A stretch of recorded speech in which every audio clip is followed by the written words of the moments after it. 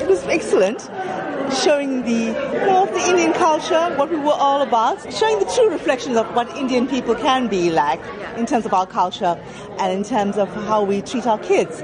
We want to hold on to our children forever. Good movie, excellent movie. It's nice to see our local people doing things like this. I just like the intimacy of it.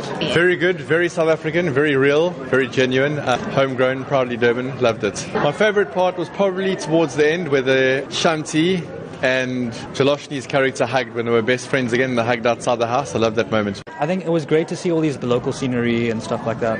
It's cool to see Durban portrayed in such a cool light. And the production values were great in the movie as well. It really captured what Chatsworth's really about and showcased us as a culture and did us proud. I think it's really great.